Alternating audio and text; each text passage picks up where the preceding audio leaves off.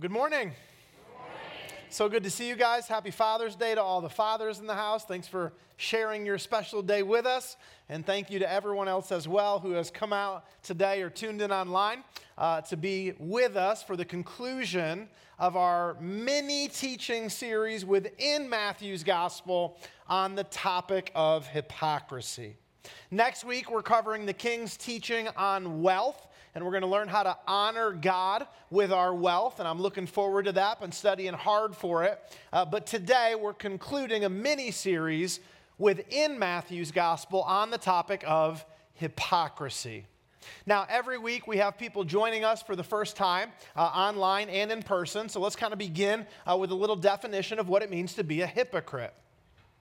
To be a hypocrite, it's real simple. To be a hypocrite means to be an actor. And what is an actor other than someone who puts on a show? An actor puts on a performance in order to be applauded by others, and that is literally the textbook definition of a hypocrite. And this is what was happening throughout the nation of Israel. The people, being influenced by the bad example of their leaders, began practicing hypocrisy.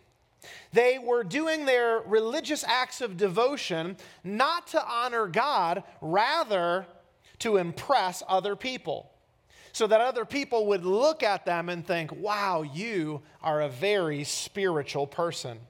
So beginning in Matthew chapter 6, Jesus confronts the hypocrisy that was so prevalent in his day. And here's what he says in Matthew chapter 6, verse 1. Beware of practicing your righteousness before other people in order to be seen by them. For then you will have no reward from your Father who is in heaven.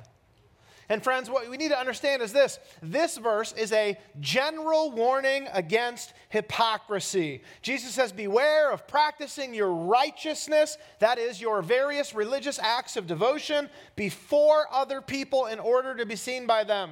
If you are supposedly doing these things for God, but in reality you're just pretending to do it for God, because in reality you're doing it for the purpose of impressing other people with your devout spirituality, that is to be an actor. That is to pretend. That is, to use a Bible term, be a hypocrite. And this is what Jesus warns against. But having given the general warning against hypocrisy in verse 1, Jesus now gives three specific areas in which the Jews were practicing their hypocrisy. First, Jesus addresses their hypocrisy in giving.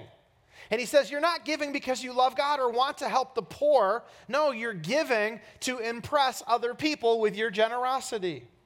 And second, Jesus addresses their hypocrisy in praying.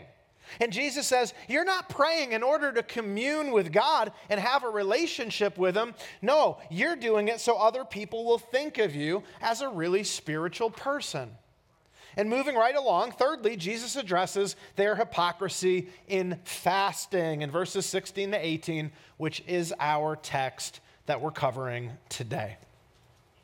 Now, please understand, Jesus wants those who claim to be His disciples, He wants us practicing these different religious acts of devotion before God. He wants us practicing these three core spiritual disciplines. Apart from Bible reading, these are like the three core spiritual disciplines for the follower of Jesus. I mean, giving to help the poor is good, right? Praying to God is good, right? Okay, likewise, fasting is good. But we must not only do the right things, we have to do the right things for the right reasons. And that's what Jesus is addressing in this mini-series on hypocrisy. He's saying, do your spiritual disciplines in order to honor God. Do them to express your love to God in a tangible way, but never do them to impress other people. If you're doing them to impress other people, all the while pretending or acting like it's for God, you are a hypocrite. And that's what Jesus is addressing. So Jesus' teaching, understand, it's corrective. He sets out to restore purity to our various religious acts of devotion to God. And today, he sets out to restore purity to the spiritual discipline we call fasting. Now, here's an overview of where we're going today. We're going to begin talking about fasting in the Old Testament, and then we're going to talk about fasting in the New Testament, and then by way of application, we'll talk about fasting today. And we're going to begin in the Old Testament versus the New, even though we're in a series on Matthew's Gospel, a New Testament book, for this reason. When we get to Jesus' teaching on fasting in Matthew chapter 6, verses 16 to 18, Jesus assumes that we already have in place like a solid Old Testament foundational understanding of fasting. And the problem is that most of us don't. And so today we're going to begin talking about fasting in the Old, then fasting in the New, then by way of application, fasting today. All right, that's where we're going. Let's dive in. Here's the first thing we're going to cover. We begin with fasting in the Old Testament. And there's so much that I could say on this topic. I've studied so much for today's sermon, and there's so many things I could share, but I've boiled it all down to the three most important things that I think God wants you to know on this topic. If you're taking notes, here's your first fill in the blank. The first thing we learn about fasting in the Old Testament is that it was commanded by God. It was commanded by God. When the Israelites came up out of their slavery in Egypt, God had them make a pit stop at Mount Sinai where they received his laws, and God gave them many laws, including instructions concerning the observance of 7 annual feasts. One of which was called Yom Kippur in Hebrew, or as we know it, the Day of Atonement. And in Leviticus chapter 16, God commanded that on the Day of Atonement, the people would fast and pray. And specifically, they were to fast and pray in relation to their sin. They were to weep and mourn and fast that they were sinful before a holy God. And from sun up in the morning till sundown in the evening, they were to pray seeking God's forgiveness. Now, interestingly enough, and you might be surprised to learn this, but did you know that this is the only command in all of Scripture, not just in the Old Testament, but in all of Scripture concerning fasting? This is one of the many things I love about God. In the Bible, we have 7 different commands to feast and only one command to fast. But this is the only command in all of Scripture about fasting. But here's the deal. Even though the Jews were only commanded to fast one time a year, and not even for a 24-hour period, only from morning till evening, the Jews began to practice fasting on any number of occasions. And I've studied every single one in the Old Testament, and almost exclusively when we see fasting being practiced outside the annual Day of Atonement, where the fasting was for the purpose of mourning over sin, almost every single one was when the Israelites found themselves in either a personal crisis or a national crisis. And I'm not going to give you all the examples because the list is pretty long, but I'll give you 3 just to establish this point. The first example comes from Judges chapter 20. And in this passage, the Israelites fast and pray after 40,000 of their troops were killed in battle.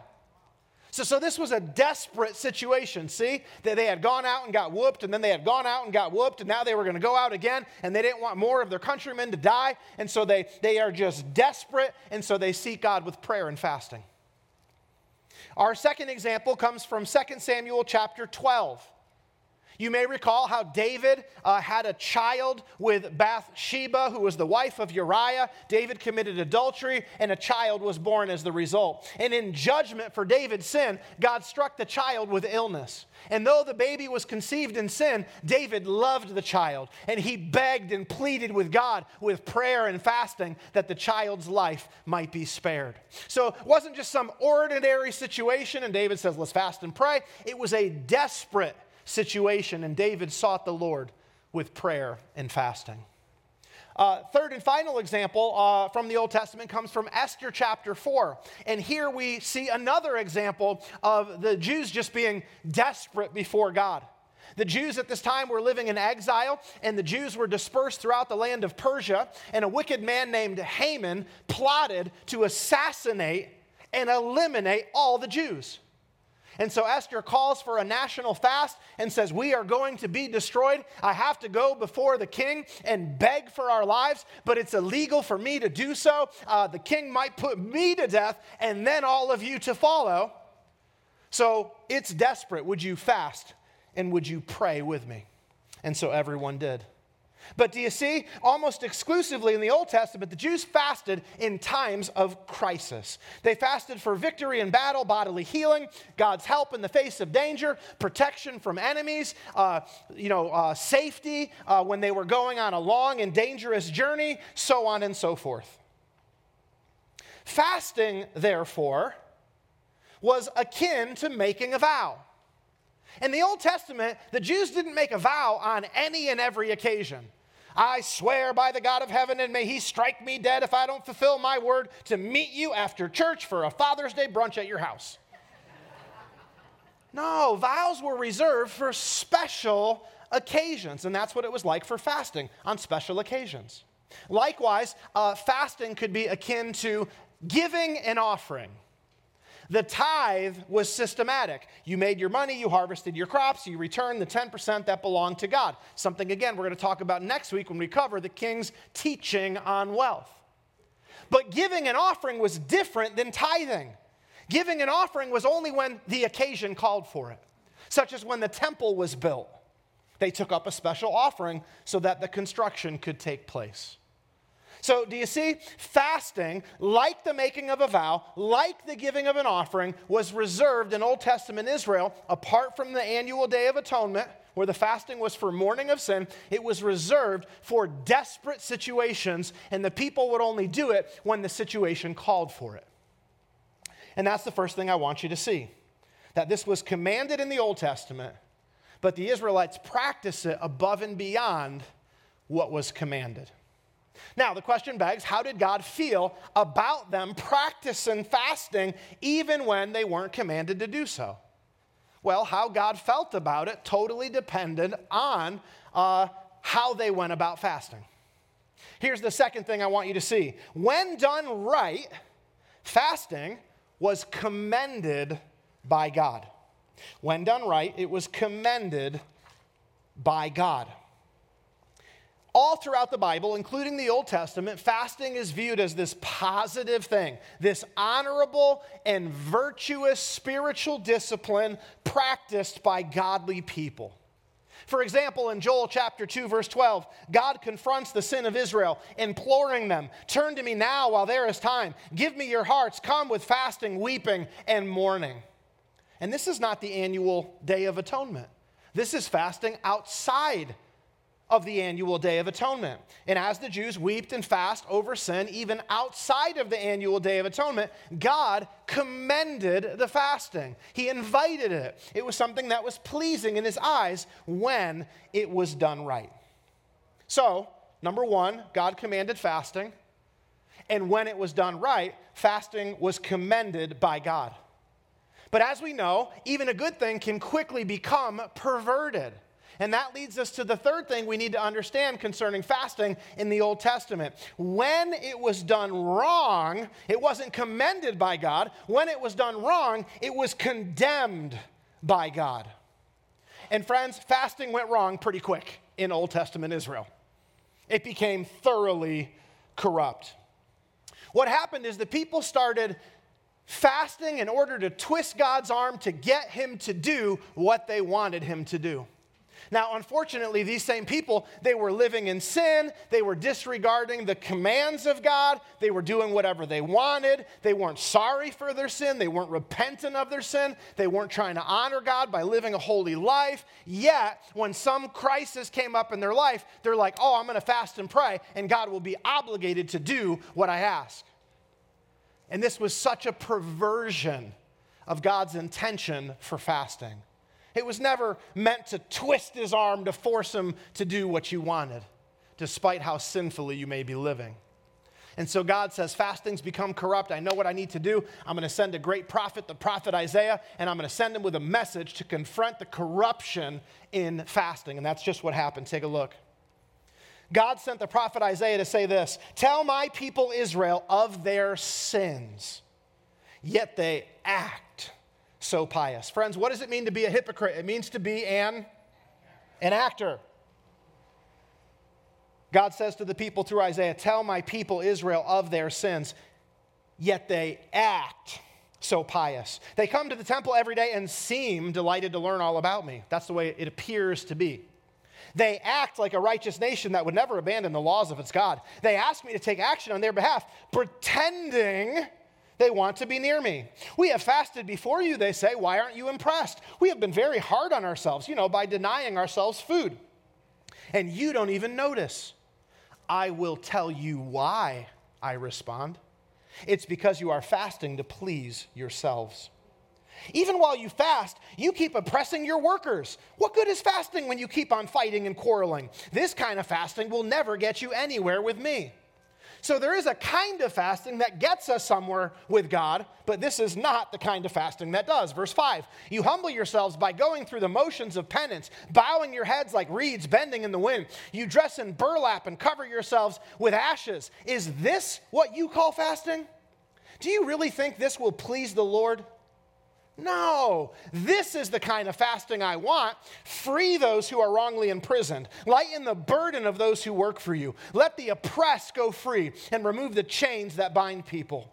Share your food with the hungry and give shelter to the homeless. Give clothes to those who need them and do not hide from relatives who need your help. So here, God is letting the people know that when they fast outside of the observance required on the Day of Atonement, if they do it right, it's commendable in His sight. But if they do it wrong, it's something that is condemned in His sight. And how twisted of them, right? They thought God would honor their fasting here that He hadn't commanded, all the while they were breaking all kinds of things that He had commanded, such as helping those in need. So God says, in effect, if you want to fast something, why don't you fast your sin? That would be pleasing in my sight. But just because you're giving up food and saying some obligatory prayers and you think you're going to twist my arm and get your way, sorry, that is not how it works. That kind of fasting will never get you anywhere with me. All right, so that's a little overview of fasting in the Old Testament. Commanded by God, and even when done outside of His command, if it's done right, it's commendable. If it's done wrong, it's to be condemned.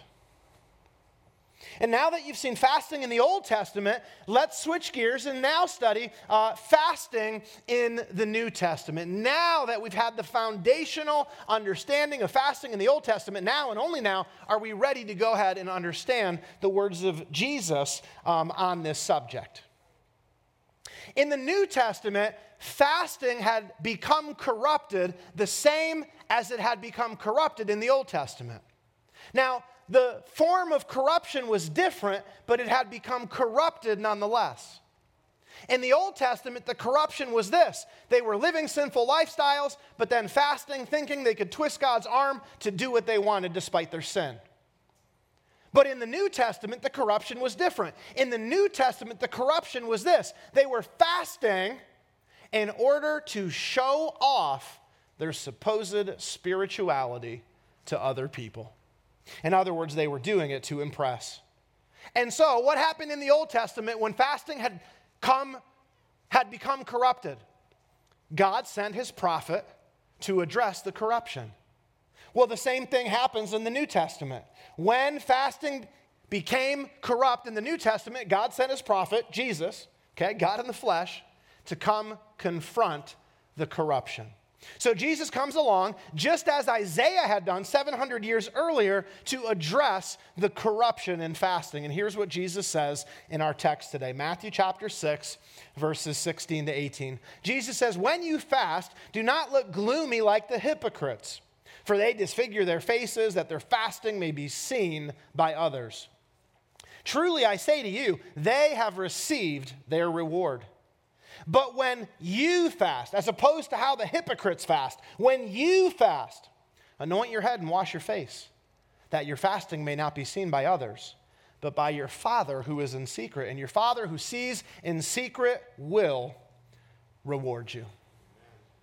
All right, so there's the teaching, and now I want us to see it in its original historical context. So here's the deal. The religious leaders would fast twice a week on the second and fifth day of each week. And guess what? The second and fifth day of each week was? It was market day. All right, this was an agrarian society where the farmers would make their living by their flocks and their crops. And on the second and fifth day of each week, it was market day. And all the people would come into town. And there would be the bustling market jam-packed with people. And this, of course, was the time and the place in which the religious leaders chose to practice their fast. It's just like with their giving to the poor. They wouldn't help someone off in the middle of nowhere because they had no audience to perform for. And it's like the obligatory prayers that we talked about last week. They didn't say them on their own. They would go to a busy synagogue or a busy street corner, and then they would recite their prayers so everyone could applaud their performance. And it's the same when it came to fasting. Oh, it's not market day. Are you fasting? Of course not. There's no one to perform for, you know? So they would come to the crowded market, and that's when they would fast. And what we need to understand is this. Back then, there were these very distinct markers that would indicate if someone was fasting. Now, we don't have that today. Like if you were fasting right now, or you were fasting right now, or you were, like I wouldn't know. Like today, there's no markers. But in first century Israel, there was all kinds of markers. And this was a tradition that had been passed down throughout the history of the nation. So I did a study on this to get all these different indicators, and let me share them with you. If someone was fasting, they would, first of all, wear a sad face. They would refrain from using fragrant lotions, okay? AKA, they passed on deodorant that day. They sometimes would tear their clothes. Other times, instead of tearing their clothes, they would dress in rough burlap. And understand, that was not like a typical garment that someone would wear. So if you were dressed in burlap, everyone's like, oh, they're in deep mourning, they're fasting, they're praying, they're doing something, spiritual before God. Sometimes they would sprinkle themselves with ashes. They would always weep so that, the ash and the whatever and the water and mixture, it really makes a real mess on your face. And in the absence of ashes, sometimes they would go ahead and sprinkle themselves with dust. So do you understand how ostentatious this was? They showed up on market day when there was a big crowd. They looked sad. They smelled bad. They'd be dressed in torn clothing or burlap. They'd be covered in ashes or dust or both, and they would be crying. And none of it was for God. It was all for show. It got them attention. The religious leaders would do this, and then the common people would say, wow, look how spiritual they are. I wish I could be that spiritual.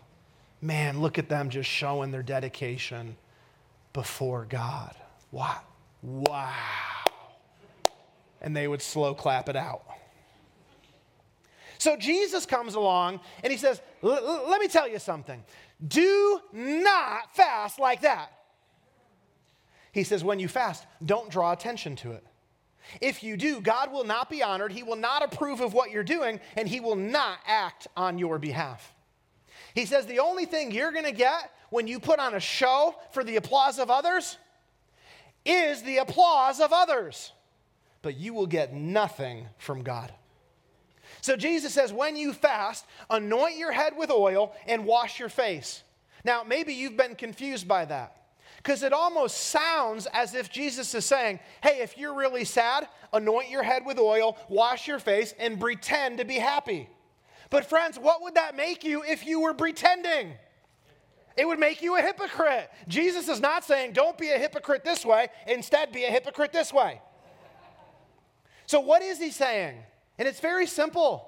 The anointing of the head and the washing of the face, all he's saying is this: do the normal bodily grooming that you would normal do. Put on those fragrant lotions, okay? You don't need to be smelling.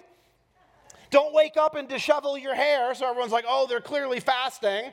Do away with the ashes and the dust and the tears, which made your face a big muddy mess and makes you look all gloomy. He says, don't do that. That's ostentatious. That's drawing attention to yourself. He says, hey, when you're fasting, anoint your head with oil, wash your face, do all the normal bodily grooming you would normally do so that other people will not know what you're doing. Make it a private thing between you and God. And when you do it this way, God will be honored. When you do it this way, God will approve. And he will act on your behalf if what you're requesting is in keeping with his will. Now, there's a lot of confusion when you teach on this because people don't understand sometimes that these verses in verses 16 to 18 in Matthew chapter 6, these are Jesus' instructions concerning a personal fast. Friends, there's corporate fasting and there's personal fasting. Some of you may know that there's a small group in our church every January to kick off the new year that they say, let's do 21 days of prayer and fasting. And maybe you wonder, are they losing any reward? Are they dishonoring God by breaking his commands concerning a fast? Because we're not supposed to draw attention to it. We're not supposed to let other people know. No, that's a corporate fast. You can't call a corporate fast like Queen Esther did, saying, hey, pray that we won't be annihilated, and then somehow like no one knows about it. No, in a corporate fast, people know, and that's okay. Jesus' instructions here in verses 16 to 18 are not about a corporate fast, rather a personal fast. And when it's a personal fast, we're to keep it private between us and God. We're not to draw attention to ourselves intentionally in order that we might be praised by others. All right, so that's fasting in the New Testament. And now that we've covered fasting in the Old Testament and fasting in the New Testament, now by way of application, let's apply Jesus' teaching by talking thirdly about fasting today. Fasting today. And we're going to apply this teaching by basically asking, the who, what, when, where, and why, basically, of fasting, okay? We're going to ask 5 questions about the topic to flesh out how you and I ought to practically apply Jesus' teaching. We're going to begin with this question: should I fast? Because the next 4 questions all assume that the answer to this question is yes. So let's begin with this question: should I fast? Now, some Christians argue like this, saying they shouldn't have to fast. They don't have to fast. They say, number one, there's only one command in all of Scripture related to fasting, and it was given to Jews who were in special covenant with God in the Old Testament, and that was on the day of Yom Kippur and the Day of Atonement. And number one, I'm not Jewish, and number two, the New Testament teaches that all the religious feasts and festivals, they were all foreshadows of Christ, and now that Jesus has come, he has fulfilled all the foreshadows, and so now all these things are done away with. Now, it sounds really good. It's a cogent argument. It's logical. The only problem with it is that it's wrong. I mean, they're right in saying we're not commanded to do that as New Testament Christians. That is correct. But the real question isn't, are we commanded to or not? The real question is this something God wants from us and expects us to do, even if it's not commanded? And I think the clear answer to that question is yes. Here's why. Number one, Jesus says, when you fast, not if you fast. So clearly there's an expectation that we, his disciples, will be fasting. Secondly, Jesus goes through great lengths here to tell us and point out to us the wrong way to fast. And then after having identified the wrong way to fast, he says, now here's the right way to do it. But friends, what's the point if there's no expectation that we won't even be, there's no expectation that we'll do it? Thirdly and finally, Jesus says, God will reward you if you fast. Now, friends, when God offers to give us rewards, treasure in heaven for some spiritual act of devotion that we perform for him here on earth, what is he doing other than incentivizing us to perform certain behaviors that are pleasing in his sight?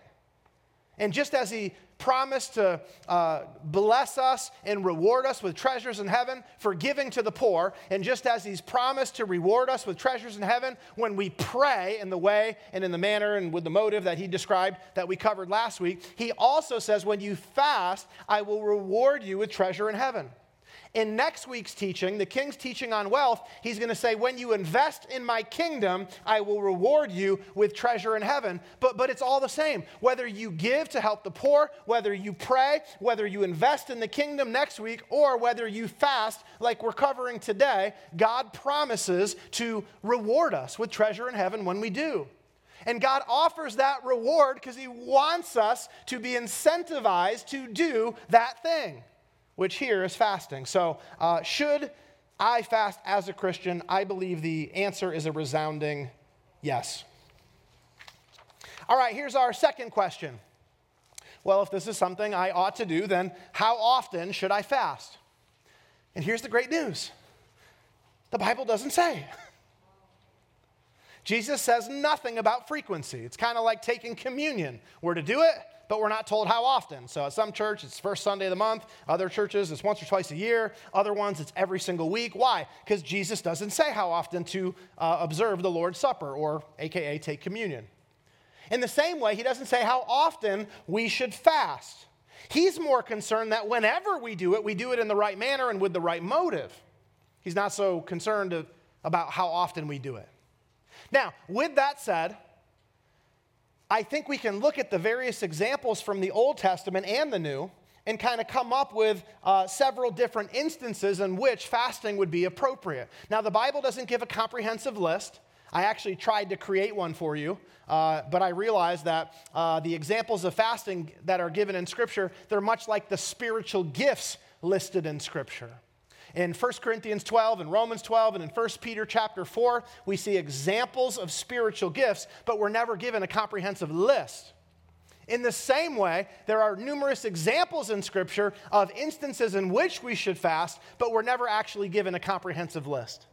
But let me give you 3 examples just to kind of get you thinking in the right direction concerning times where it would be appropriate to fast. The first example is this: in times of crisis. That's what they did all throughout the Old Testament. And if you find yourself in crisis, this is a great time to fast and pray and implore the Lord to act on your behalf. Number 2, another great time to fast is just when you want to draw closer to God. Fasting is not only for times of crisis, for we read in Luke chapter 2 of a woman named Anna, take a look, who did not depart from the temple worshiping with fasting and prayer night and day. So fasting's not only for when we're in a jam, it's also a great way that we can draw nearer to God. And the Apostle James says this in James chapter 4, verse 8, draw near to God, and he will draw near to you. And fasting's a great way to get close to God because proper biblical fasting is always accompanied by prayer and or the reading of Scripture. All right? Intermittent fasting combined with a keto diet is all the rage right now. And some of you say, oh, I want to fast, but it's to get your beach bod ready for summer. But sorry, if you're just denying yourself food, it's not a biblical fast. A biblical fast is to fast food in order to feast on God, which we do through prayer and the reading of Scripture. You'll never find in the Bible examples of fasting disconnected from either prayer or the study of Scripture. One final example I'll give to you for when to fast is when you need wisdom for an important decision. In Acts chapter 14, verse 23, the Apostle Paul and his traveling companion Barnabas needed to appoint pastors over the churches that they established on their missionary journey. And what an important decision, right? Who's going to be the spiritual leader of the entire congregation? It's an important decision. And Paul and Barnabas understood this, which is why they spent time praying and fasting for God's direction concerning who to appoint as the leader over the church. So we see that it's appropriate when we need direction from God concerning an important decision, it's a great time to fast and pray. So are you considering moving across the country for your job? Are you considering quitting this job and taking on a new one? Are you considering getting married? Are you considering if it's the right time to have children or the right time to have more children? I mean, on and on and on the list goes. Are you considering starting a new business, or getting out of the business that you've started, selling it to someone else? I mean, the list is endless. But when you have an important decision to make, that's a great time to fast and pray. Now, again, this is not a comprehensive list, but hopefully this gets you thinking of the kinds of situations that would be good to fast and pray in. All right, here's our third question, moving right along. How long should I fast? Now, there's so much misunderstanding here because we read Matthew chapter 4, verses 1 through 11, and we see that Jesus fasted for 40 days. and we go, well, I'm just going to skip on fasting. I'll give to the poor, I'll pray, but fasting, I'm out. I'll study the scriptures, I'll invest in eternity, but fasting, I'm out. Because we're under the mistaken impression that the only God-honoring fast is one that's super long. But friends, to make such a conclusion would be to completely misunderstand Matthew chapter 4. I preached on this a few months back, earlier in this series. In Matthew chapter 4, Jesus didn't say, I want to fast for 40 days. Let me go in the wilderness to do that. That's the way some of us read it, but that's just totally wrong. In Matthew 4, the Spirit of God led Jesus out into the wilderness, a place where there was no food, and God did this on purpose to teach Jesus to trust him for provision. And Jesus didn't set out for 40 days. He didn't know if God's provision would come in a week, 2 weeks, 3 weeks, 6 weeks, 10 weeks. He had no idea. So he was just out there waiting on God to provide. The devil came and said, turn these breads into stone and do this. And Jesus said no. And the reason he said no is because God had led him there to teach him to trust him for provision. So no, the 40-day fast is not like the biblical model. Nor is 21 days. It's become all the rage to fast for 21 days. And there's nothing wrong with that if that's what you want to do, but that too is not commanded in Scripture anywhere.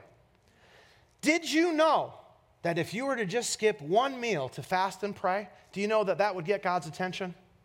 And do you know that God would be pleased with that? And I just want to tell you that because so many people don't fast because they think, well, can't do it for 40 days.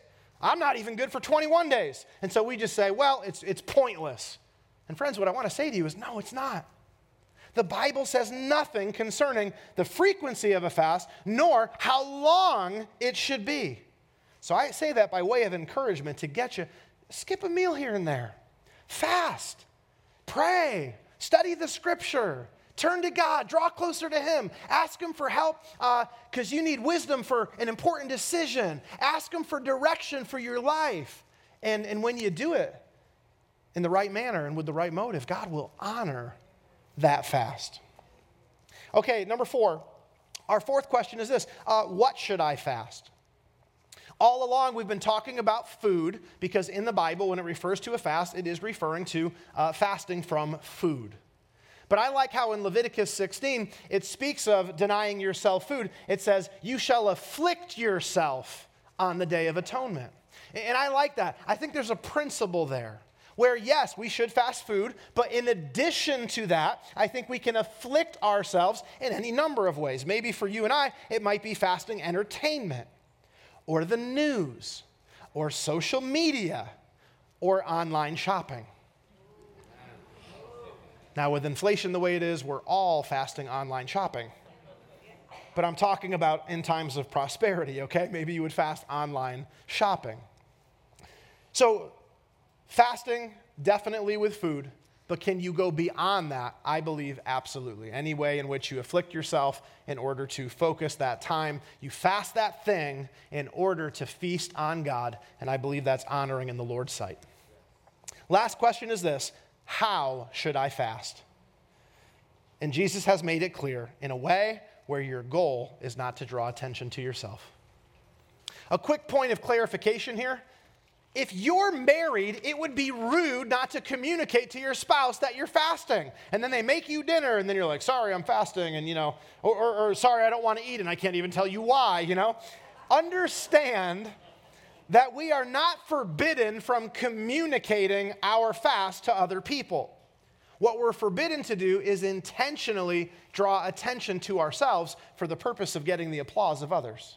So it's okay to communicate to your spouse. You might have to do it to a coworker or to a close friend. There's times where fasting calls for that, and that's okay. You're not going to dishonor God, and you're not going to lose your reward so long as your motive is not to communicate it for the purpose of being praised by whoever you tell. So don't show up to Thanksgiving or Christmas or a birthday party or Father's Day party this afternoon and be like, I'm fasting. I mean, that's just obnoxious. That's just obnoxious. It would be more pleasing in God's sight for you to reschedule the day in which you fast than to do it on a day where you just draw all this attention to yourself.